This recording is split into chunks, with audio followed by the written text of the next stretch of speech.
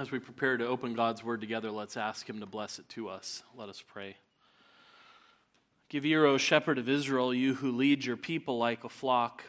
You who are enthroned upon the cherubim, shine forth by your Spirit and illuminate your words so that we might see Jesus.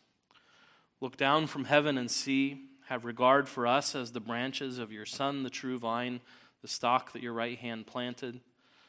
Give us life and we will call upon your name. Let your face shine on us now in Christ so that we might be saved. And hear us, we pray in his name. Amen. Please be seated. And please turn with me in God's Word to the book of Micah. Micah chapter 5. Micah chapter 5.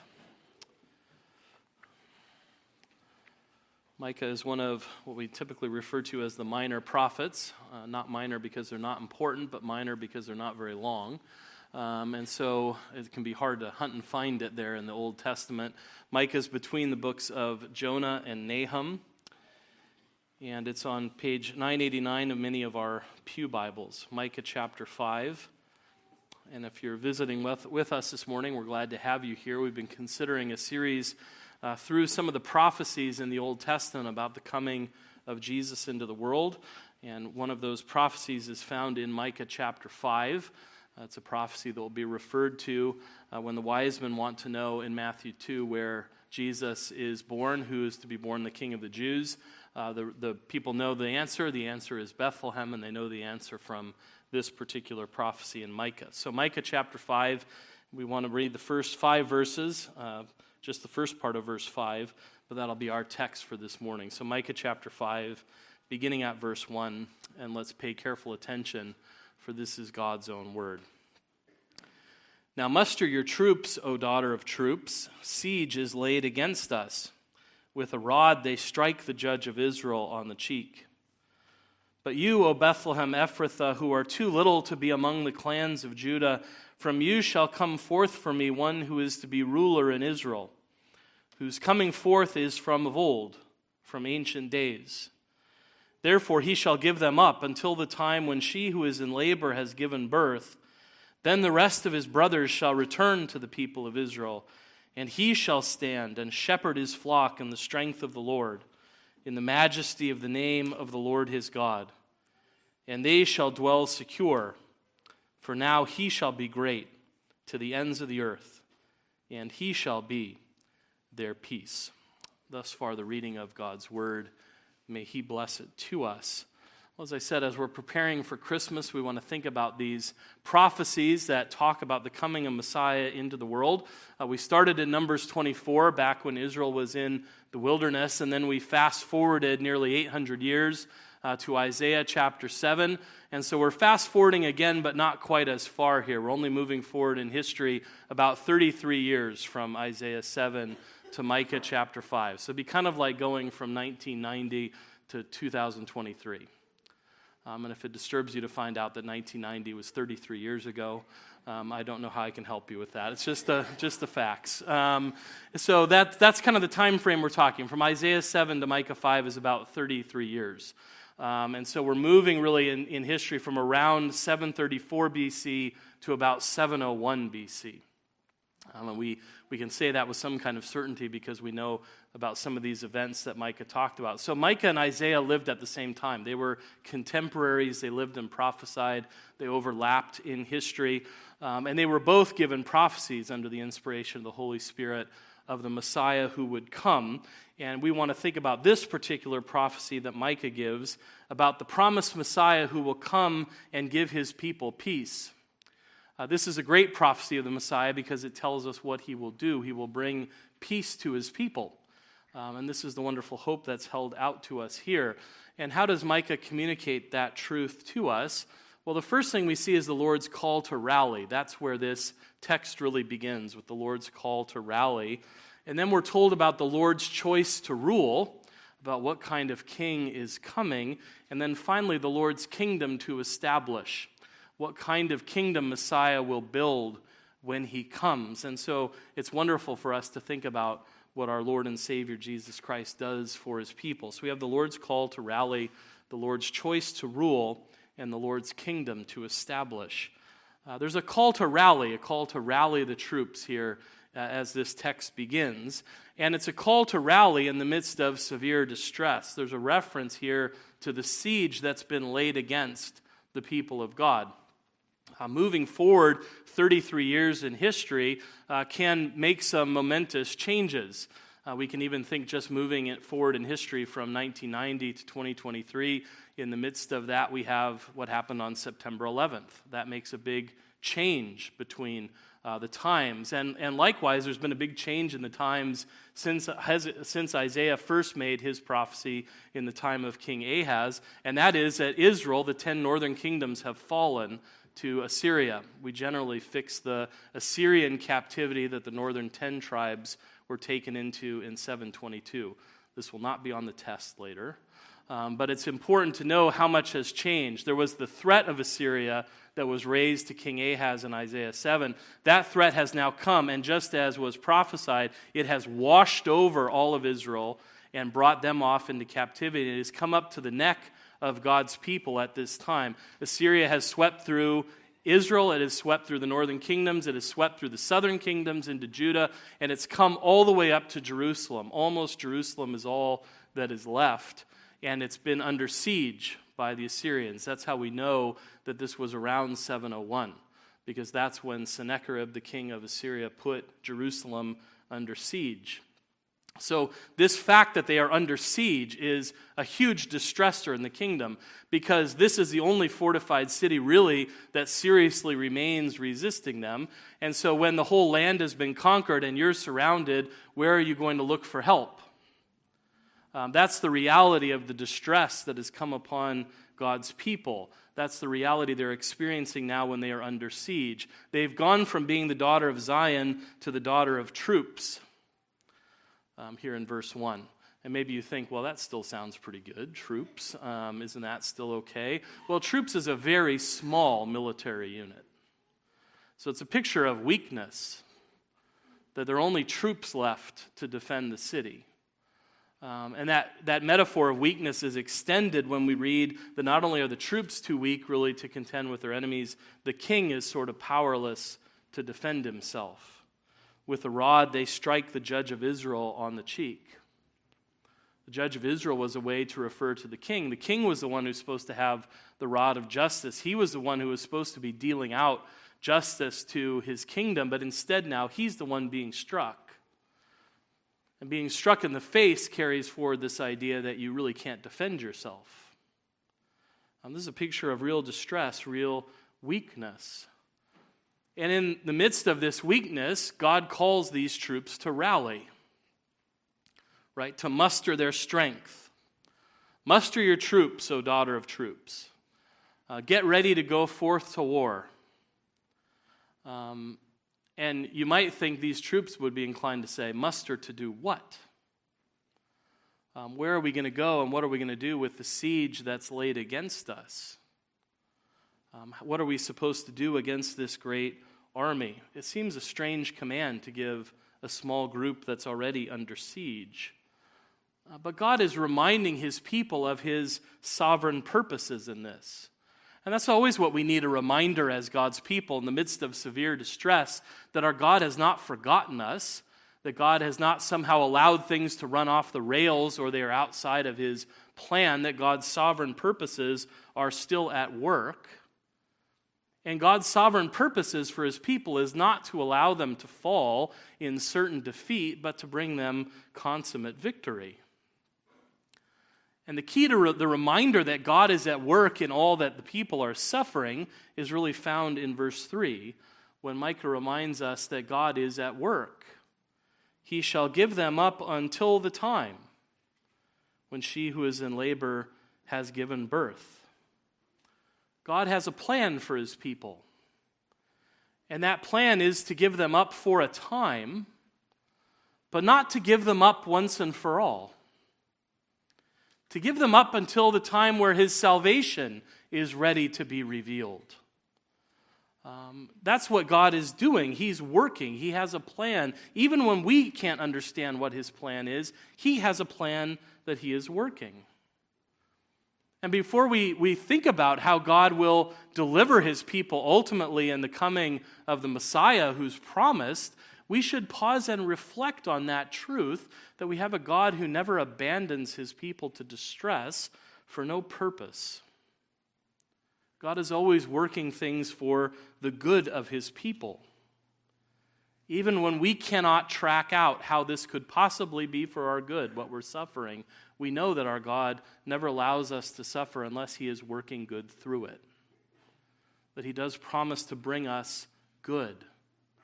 He has not abandoned us. He is working out a purpose for the good of his people. And that's why so often the call that comes to God's people in the midst of distress is to continue to wait on the Lord. Right? We're told here he's going to give them up until the time when the deliverer comes. That God will always come for his people. And that's why there are so many calls in the Scripture to wait on the Lord. The Psalms are filled with them. One we could just think of from Psalm 27:14 is, wait on the Lord, be strong, let your heart take courage, wait for the Lord. Why are we called to wait for the Lord? What does it mean to wait for the Lord? One person said it's to accept his time and therefore his wisdom. To trust that the Lord's wisdom is at work, that he is righteous in all his ways and kind in all his works, that he is a God of justice, and that we are waiting for the God of justice to do what he always does for his people, which is to show them good. What we are waiting for is beautifully expressed by Isaiah in Isaiah 30, verse 18. Therefore the Lord waits to be gracious to you, and therefore he exalts himself to show mercy to you. For the Lord is a God of justice. Blessed are all those who wait for him.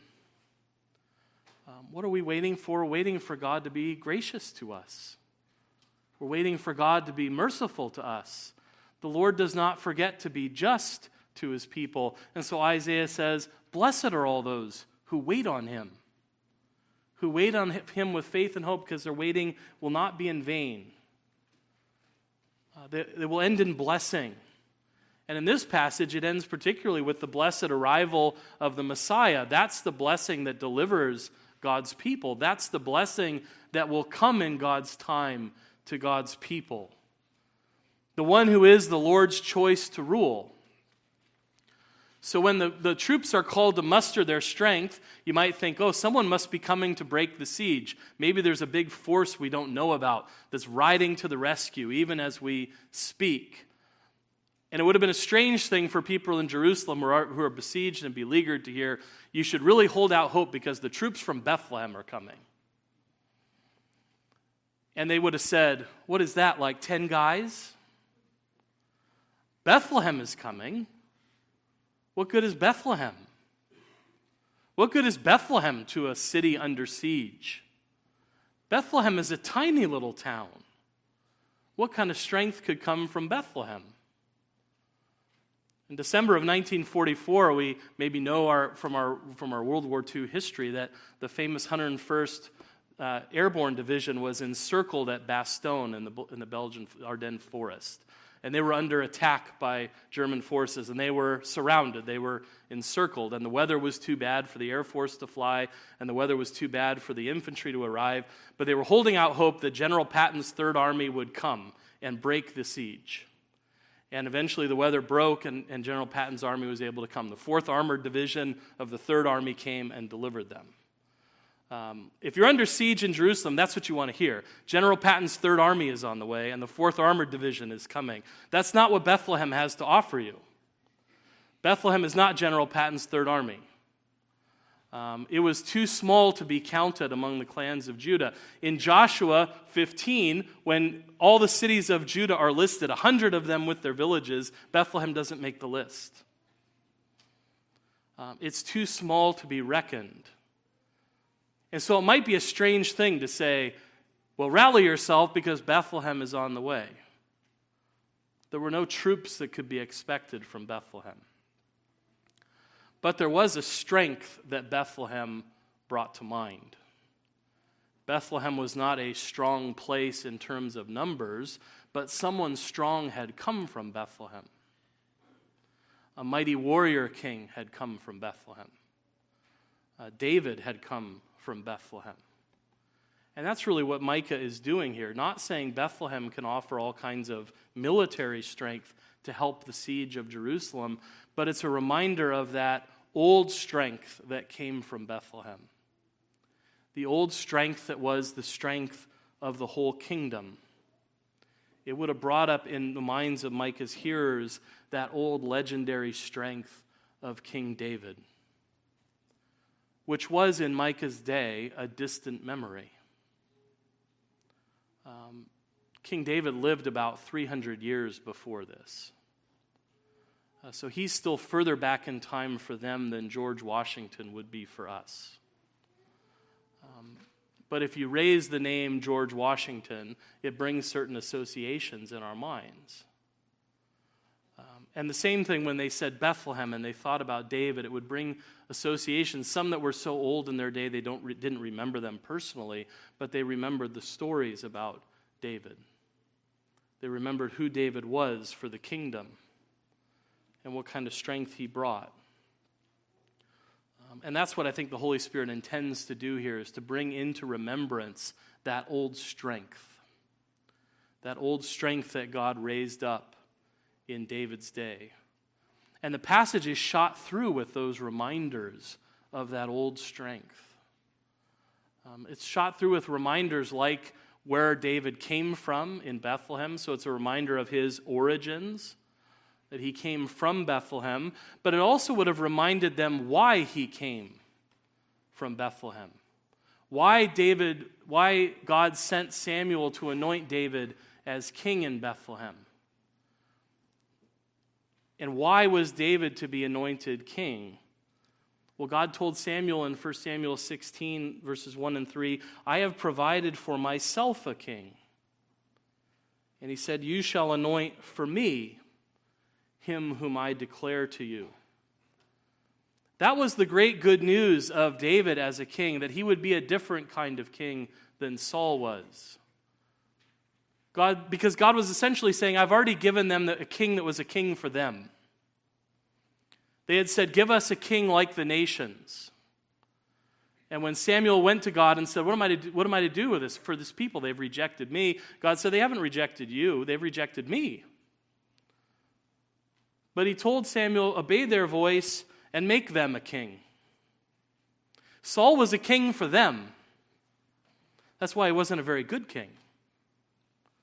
And that's why there was so much hope when David was raised up, because God said, I've provided now for myself a king. Go anoint the man who will be king for me. That's what made David great. He was a king for God. He wasn't a perfect king, he wasn't a sinless king, but he was a king devoted to God. He was a man after God's own heart. And what does this hope held out in Micah 5 hold out for the king who's coming?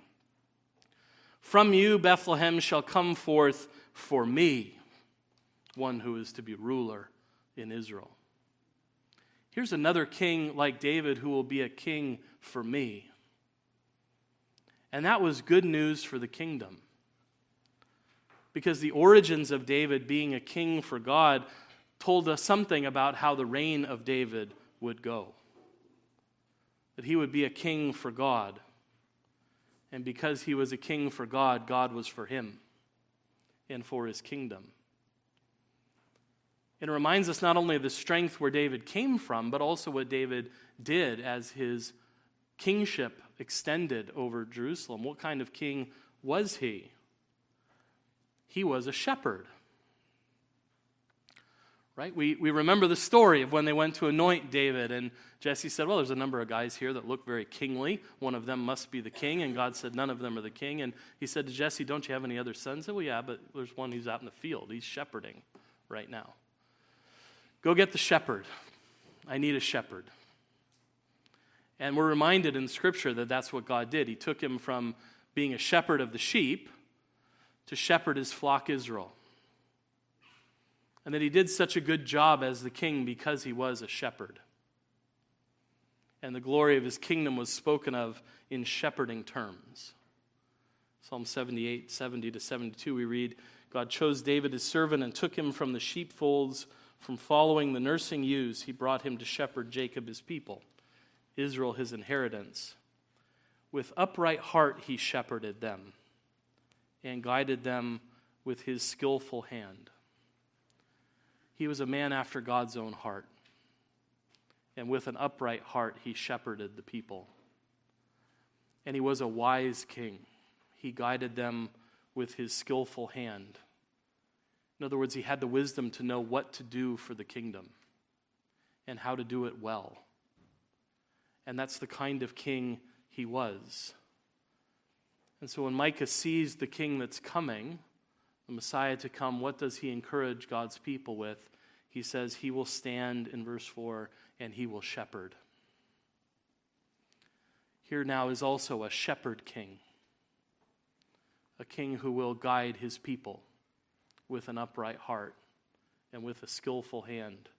Another shepherd is coming, like David. And that was good news, because what was the result of David's reign in Israel? The kingdom was at peace. He brought peace from the enemies all around them, and the kingdom was brought together. All the tribes of Israel were brought together under his kingship, and under him the kingdom was united, and it was strong, and it was secure. Right? The tribes of Judah, from which David came, said, yes, we want him as a king. But all the other tribes said, yes, we want him as a king. He united the kingdom, and it was strong, and it was secure, and it was at peace, and justice was done. He was a great king. God did through him what he promised him he would do. In 2 Samuel 7, I will make you a great name, like the great ones of the earth. He was great, but he is gone. And Hezekiah is ruling, and he's a good king, but he's weak. And the kingdom is divided, and half of it is destroyed now. And what remains is weak. It dwells under constant threats. It's almost in perpetual conflicts with enemies. The old strength has evaporated in present weakness. That's why there's so much promise in the Messiah who's to come. The Lord's choice to rule. He will be like David in many ways, recalling David's strength. And he will be a king not from Jerusalem, but from Bethlehem. Right? Not from this line of failed kings in Jerusalem, still from David's line. His origins are of old, from ancient days. He's still one of David's sons, but he will not be like these weak kings. He will be strong. And in fact, the kingdom that he brings will come in a new and more powerful form. It recalls the old strength, but it's not just a return of the old. It's a new strength. A new and more powerful form. It's the strength Isaiah was talking about in Isaiah 11, 1 through 5. There shall come forth a shoot from the stump of Jesse, and a branch from his root shall bear fruit, and the Spirit of the Lord shall rest upon him, the Spirit of wisdom and understanding, the Spirit of counsel and might, the Spirit of knowledge and the fear of the Lord, and his delight shall be in the fear of the Lord. He shall not judge by what his eyes see or decide disputes by what his ears hear, but with righteousness he shall judge the poor and decide with equity for the meek of the earth. And he shall strike the earth with the rod of his mouth, and with the breath of his lips he shall kill the wicked.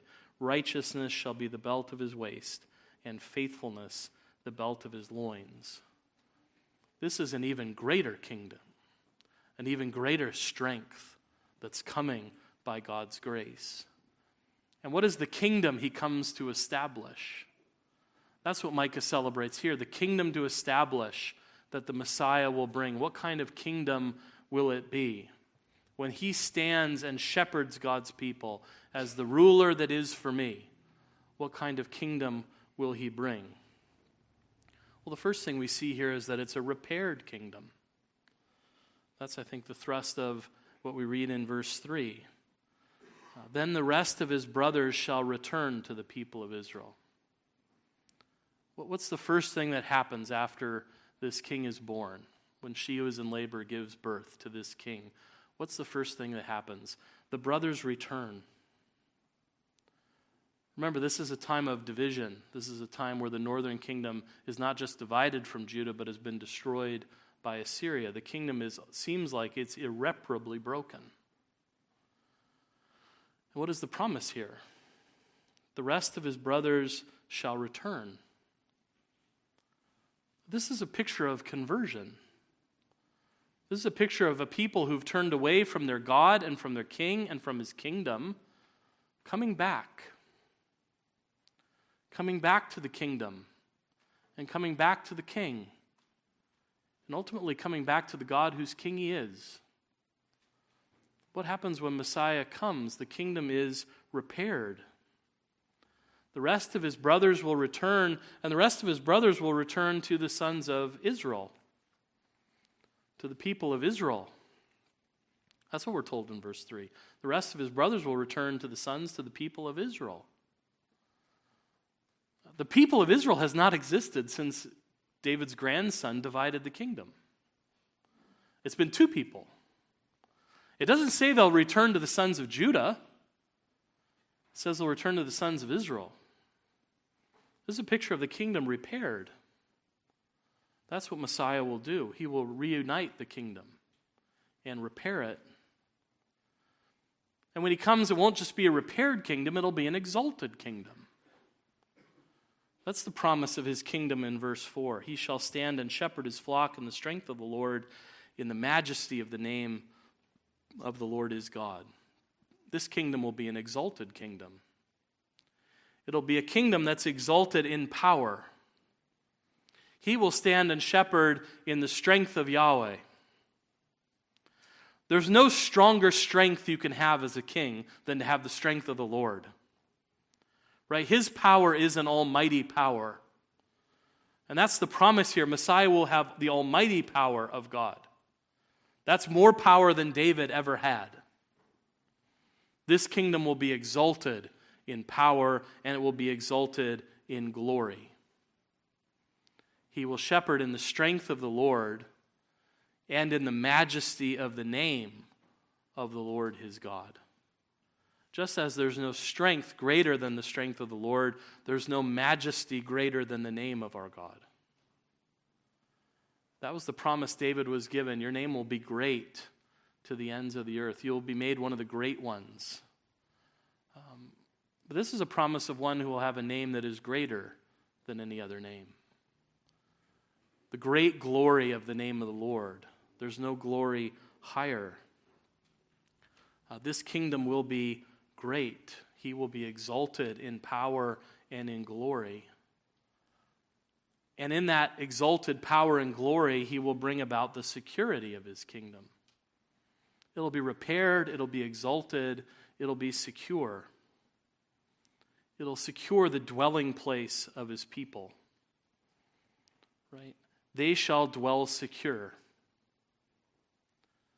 That was a great promise that was given to David, that his sons would make God's people dwell in security. It was a great promise, but it was never fully delivered, even in David's day.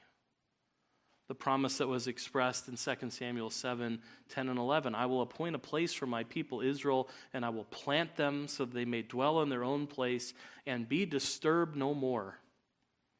And violent men shall afflict them no more as formerly, and I will give you rest from all your enemies. The promise is when Messiah comes, God's people will dwell securely. There will be no more enemies to harass them. It will be a secure kingdom, and it will be a kingdom of peace that extends to the ends of the earth. They will dwell secure, for now he shall be great to the ends of the earth, and he shall be their peace. That was always the hope of the throne of God's people, that it would extend to all places in the world, that it would extend to the ends of the earth.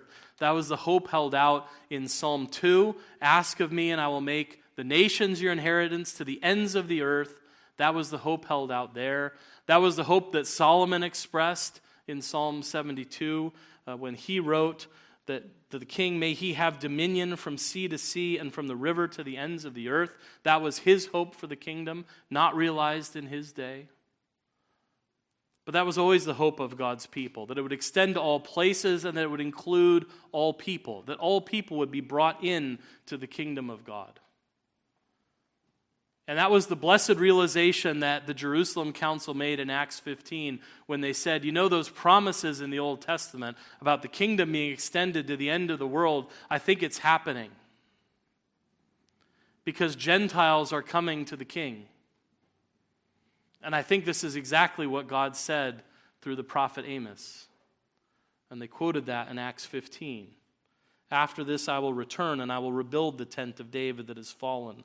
I will rebuild its ruins, and I will restore it, that the remnant of mankind may seek the Lord, and all the Gentiles who are called by my name, says the Lord, who makes these things known from of old. And that's where the glory of this kingdom is really shining forth for us here, because it's a hope not only that Israel and Judah will be reunited, that God's old covenant people will be brought together, but it's an inclusion that includes not just the two Jewish peoples who were separated, but Jew and Gentile together, brought together in this kingdom of peace that extends to the end of the earth in Messiah. That's the hope that's held forth. That the whole world will be able to find unity in this one king and come to him and find peace in him. So that all people in all places can come under that one king and enjoy the benefits of the peace of his kingdom. That they together can be united and strong and secure and at peace. And it's really this hope for what Messiah will do, extending the kingdom of God to the ends of the earth, that really helps us to understand more completely both the hope of this prophecy and the hope of Christmas. Because it teaches that all who return to Christ in faith are the true people of Israel. What is the hope really of Christmas that we all have? That all people would come to Christ. We can get sentimental about Christmas, but for a lot of reasons. But one of the things that I love about this season is you hear almost everywhere you go people singing about Christ and what he's done for the world. And you know it's people who don't believe it. You know it's people who oftentimes are just singing because it's associated with the season. And I always wonder what they think of that, what they're singing. But you can't miss it, right? You hear these songs. You hear these reflections on what Jesus has done for the world. And it reminds us that that's what the hope is. That the whole world would be brought into the one people of God under Christ, who is the true Israel of God, that he has extended his kingdom to all people who will come to him in faith, even to the ends of the earth. That's why I read from Ephesians 2 for our assurance of pardon. Because that's the hope that Paul holds out. It really almost could be an extended reflection on this passage.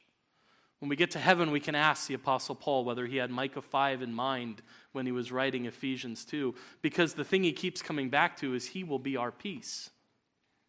He is our peace, who has made peace by the blood of his cross. He's the one who has brought together Jew and Gentile into one people of God, breaking down the wall of hostility, creating one people, reconciling us all by the death of his Son. Whether we were nearby or far away, he preached peace to us. And in him and in his cross, at his work, we find our peace.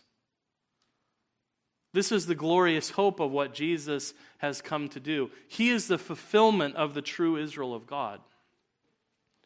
The Israel of God in the Old Testament finds its fulfillment in him. That's why everyone who comes to him in faith becomes the Israel of God, becomes the people of God. And this is our hope, and hopefully this is our constant prayer for the world, that the rest of the brothers would return to the people of Israel. That the rest of the brothers and sisters would return to the people of Israel. That God's kingdom would be built up in the one in whom the true Israel of God is found. This is really the key to understanding what the Scriptures say about the Israel of God. As one person put it, Old Testament ethnic Israel finds its true goal and fulfillment in the person of Jesus Christ. That's why all who come to Christ in faith are the Israel of God, are the true people of God. Jew or Gentile, we are all one in him. That's why also outside of Christ there is no longer any true Israel. It is those who are Christ's who are the people of God. And the hope that Christmas holds out to us is anyone who comes to Christ will find their peace in him. Will find the peace of the kingdom that he promises. Because by grace through faith, Christ is the peace for all to the ends of the earth. That's the encouragement that this passage brings us.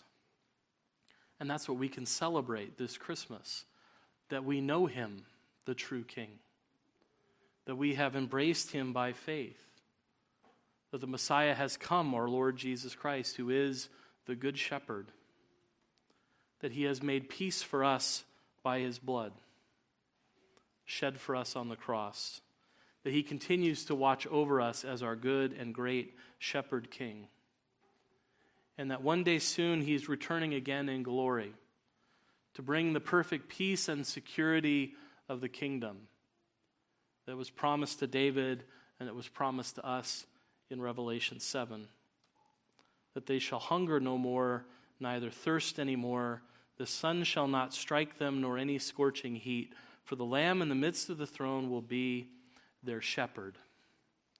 And he will guide them to springs of living water, and God will wipe away every tear from their eyes. The first Christmas reminds us that he has come. And it holds out to hope for us for the next advent of Christ, the return of our Lord that's coming soon. May we continue to long and pray that the chief shepherd would appear and be our eternal peace. Amen. Let's pray together. Our Father in heaven, we thank you for this prophecy that brings to mind the old strength of David and reminds us that Christ brings a new strength. We thank you that he is our King, that he is ruling and reigning even now. We thank you that his kingdom has begun, and we look forward to the day when he will return again in glory and consummate that kingdom. We pray that all here from all the different walks of life, from the different ends of the earth, Lord, would come to Christ in faith, and we would rejoice that the rest of the brothers have returned to the people of Israel. For our desire is that many people would come this Christmas season to hear of Christ and to come to him and have life in his name. And for those of us who do know him and have come to him, we pray that you would continue to fill us with the hope that Christ is our peace and remind us that he has made peace with us and with you by the blood of his cross. We praise his name, and we pray that you would hear our prayers, for we ask them in his name. Amen.